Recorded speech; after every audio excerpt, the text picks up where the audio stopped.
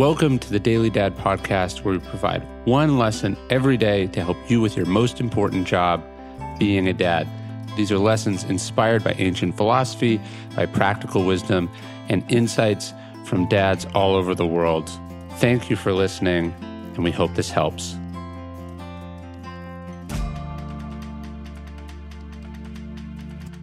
It's easier than you're making it. You spent weeks planning this vacation to Disneyland. You got them tickets to an NBA game. You're taking the whole family to the dessert place you loved as a kid. You waited in line for an hour to get them a new bike, spent a week assembling a new trampoline for the backyard. These are the things we do for our kids because we love them, because we'll do anything for them. Of course, parenting is also stressful. Yes, we have yelled at them at the airport because they keep running away. Now we nag them for how much or little they ride that bike we got them.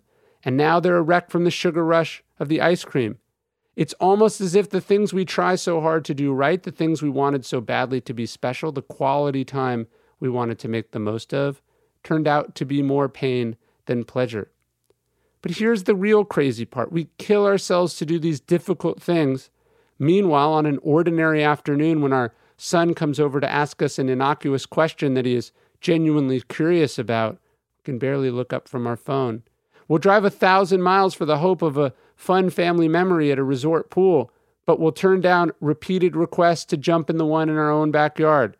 Maybe later we say, I don't want to have to change my clothes. We build them the trampoline as if they wouldn't be just as happy to run and jump around in the grass if you join them. We plan that nice dinner with our teenagers so we can talk, as if there weren't plenty of opportunities to do that on the way to school each morning. Yet here you are, turning on a podcast. Your kids don't want, let alone need, very much, except for you. They need you to be present. They need you in the garbage moments. They appreciate the big things, of course, but they're just as happy with the little ones. And more importantly, they are much less likely to appreciate the big things if the stress and the tension from the little things are going to be dumped all over them in the interim.